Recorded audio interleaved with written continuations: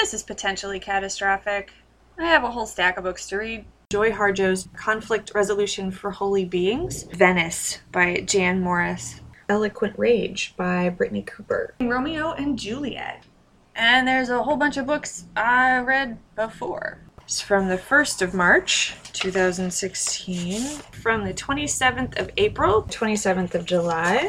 So I guess the only thing to do is see how the books speak to each other.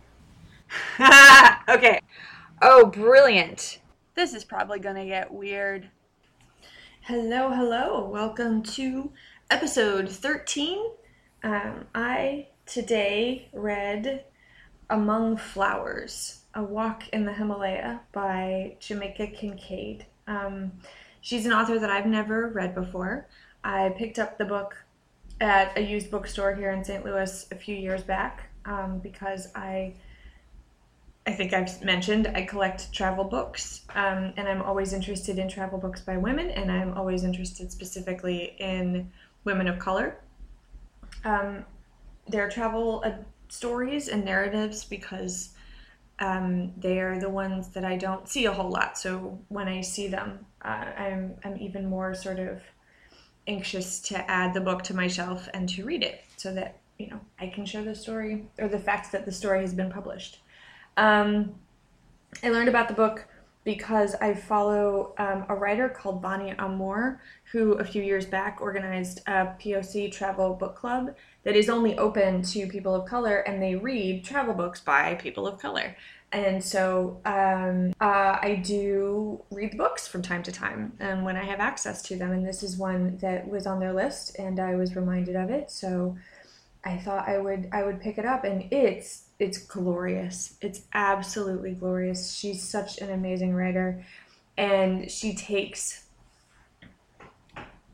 so much time with the mental and emotional and spiritual disconnect of travel and what that can do for a thinker and a poet.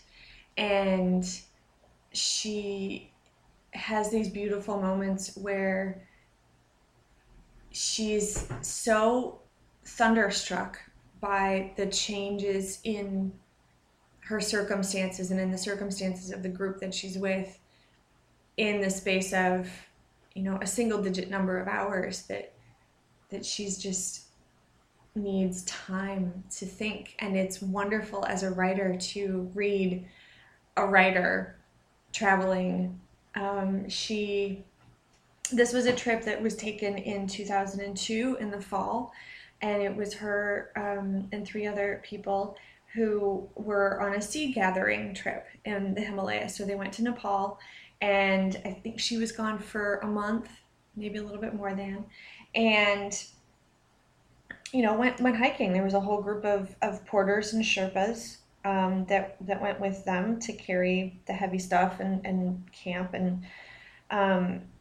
and so that's what the book is about. And I'm going to read a couple of passages. One, because I just think that this has now become on my bucket list. So the very first line of the book: one day in the year 2000, I was asked to write a book, a small one, about any place in the world I wished and doing something in that place I liked doing. We should all be so lucky to get that, right? I mean, it would be nice if it came with the money to do the traveling and then take the time to write the book. I do not know if that did in this case, but I absolutely love that. Like, just go to a place you want to go to and write about a thing that you want to write about. And how beautiful that is. So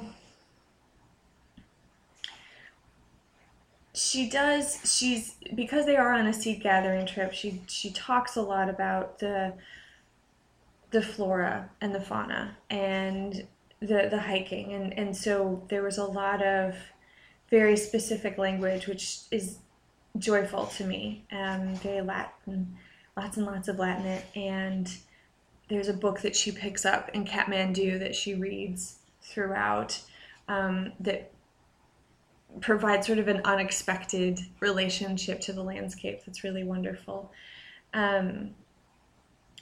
So I'm going to read a paragraph from page 34. It was already hot at 6 o'clock in the morning. We had a delicious breakfast of omelet, oatmeal porridge with hot milk, and pancakes. The morning was beautiful, the sky was blue, not the impersonal blue of the sky that I was used to, but as if it was specially tinted that way, and even though it was a wide open sky, very big, it felt confined, as if it was more like a ceiling than a sky. And this confusing notion, sky or ceiling, only grew more so, for a sky is a part of the earth. It is the thing to which you might be exposed. The unfeeling elements raining down on you come from the sky. A ceiling, on the other hand, is the structure that protects you from the sky. Okay, so book from 2 years ago is from the 24th of March, 2016, and it is, it's another Marcia Rodoreda, or however that is pronounced.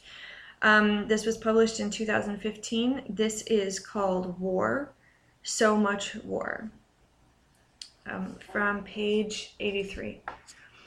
I began to peruse his papers. There were many, all of them carefully classified in faded folders. Letters to a bank in Barcelona, letters to the village mayor discussing some land Senor Ardeval wanted to sell, letters from a friend dated in Arenas del Mar, in which the friend spoke of the mystery of dreams and the memories of another life. In the last of these letters, the friend announced that he would soon be paying Senor a visit. In a file bound with greater care than the rest was a group of papers that spoke only of mirrors. Senor Ardeval stated at the beginning of these that each person is the mirror of the entire universe, of God. And then I came across some sheets of paper, written in a handwriting that was difficult to make out, that explained how he had come to that house, and told the story of the mirror in the foyer. The new day found me still reading. Oh, this is a wonderful memory to have. I am still unsettled after a day. This relatively short book took quite a while for me to finish, owing to its extremes and the discomfort of the story. There was a terrible moment about 20 pages before the end of the book when I thought it would all have been a dream. Happily, the author is better than that, and made very certain that the story ended as fully grounded in its own reality as it could have been. Adria leaves home a young man who is naive and somewhat disconnected. He returns a young man whose soul has been deeply compromised. Good, evil, accident, and deliberate circumstance are all around him as he is given story after story, along with beatings, a house, work, food, and water.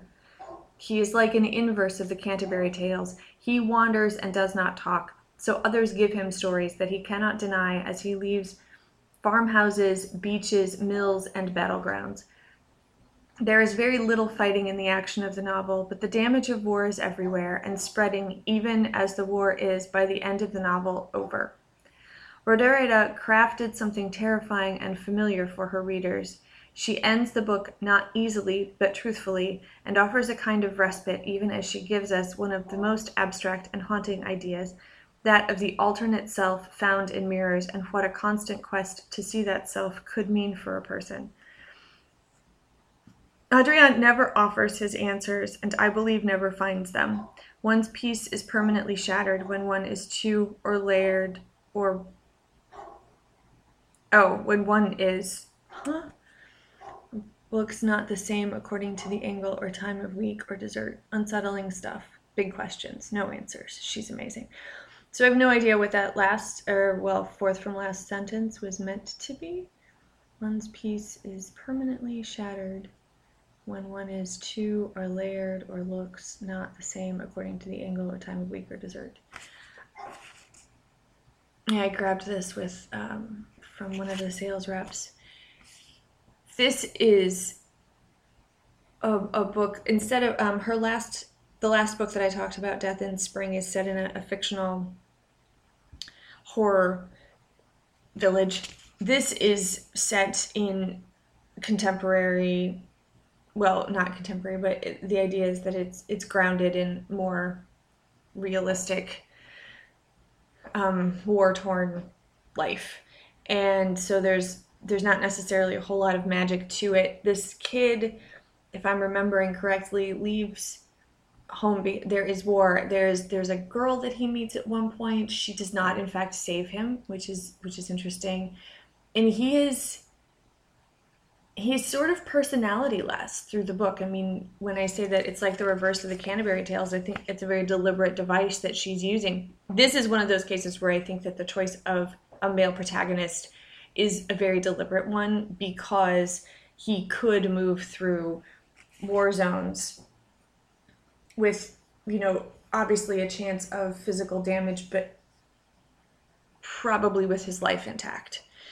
And probably being able to move around of his own free will more easily than a girl would be able to move around of her own free will. And there's a point, and that's the passage that I read from, where he ends up in a house by the sea, and it's given to him by the man that lives there, and he goes through all these papers, and there's this mirror in the foyer, and there's this really odd story that has to do with an unrequited love or a heartbreak, or it's a love story. It's a love story, and it ends up not well, which is why there's a dude like living out his days with a mirror and a whole bunch of letters and stuff, and a house by the sea that he gives to a kid who shows up. And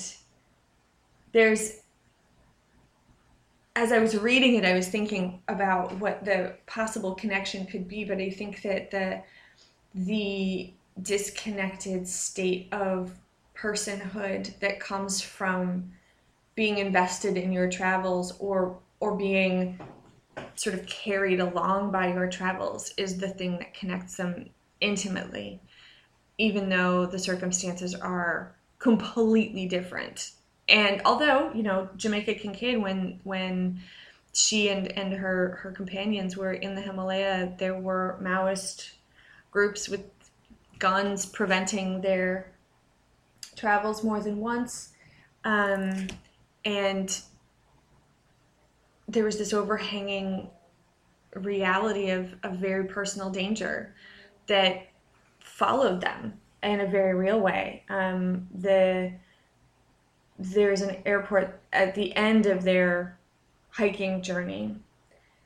They left from an airport at which they had camped for, I think, 4 days before their airplane arrived to take them away. The village is called Sukatar because it is in Nepal. So you wait to travel. And when they were in Kathmandu, reconvening and making sure that they had everything in order so that they could leave, they had heard that the airport had been bombed and that people had been killed after they had left. I mean, not immediately after, days after. So the threat of danger was very real. And in war, so much war, the young man, Adria, doesn't ever really find solace or silence in the action of the book. It is possible that he never will, or that it will take a considerable amount of time, because he does eventually leave. He goes home. And how that's going to play out is, not a given. So there is there's always a dreamlike quality to reading translated work, because you only get the steps of the story in many ways, and you get some character development, but so much of the work of translation I don't even know how to talk about it. I don't even know the words for it to even address it, but there's a veil that exists between the translated language and the original language of any translated work. And that is sort of added to this intensely disconnected experience that this young man is having, traveling almost by force in a world that's being torn apart by war. And even though Jamaica Kincaid made the decision to travel to Himalaya, there is still so much to be experienced in the form of rediscovering oneself in the face of almost unbelievable to you moments that are normal for everyone around you. I really like that connection. I think that's a really good one. I actually don't think I have those books anymore. I think I may have sold them back. I have to think about that. Excellent.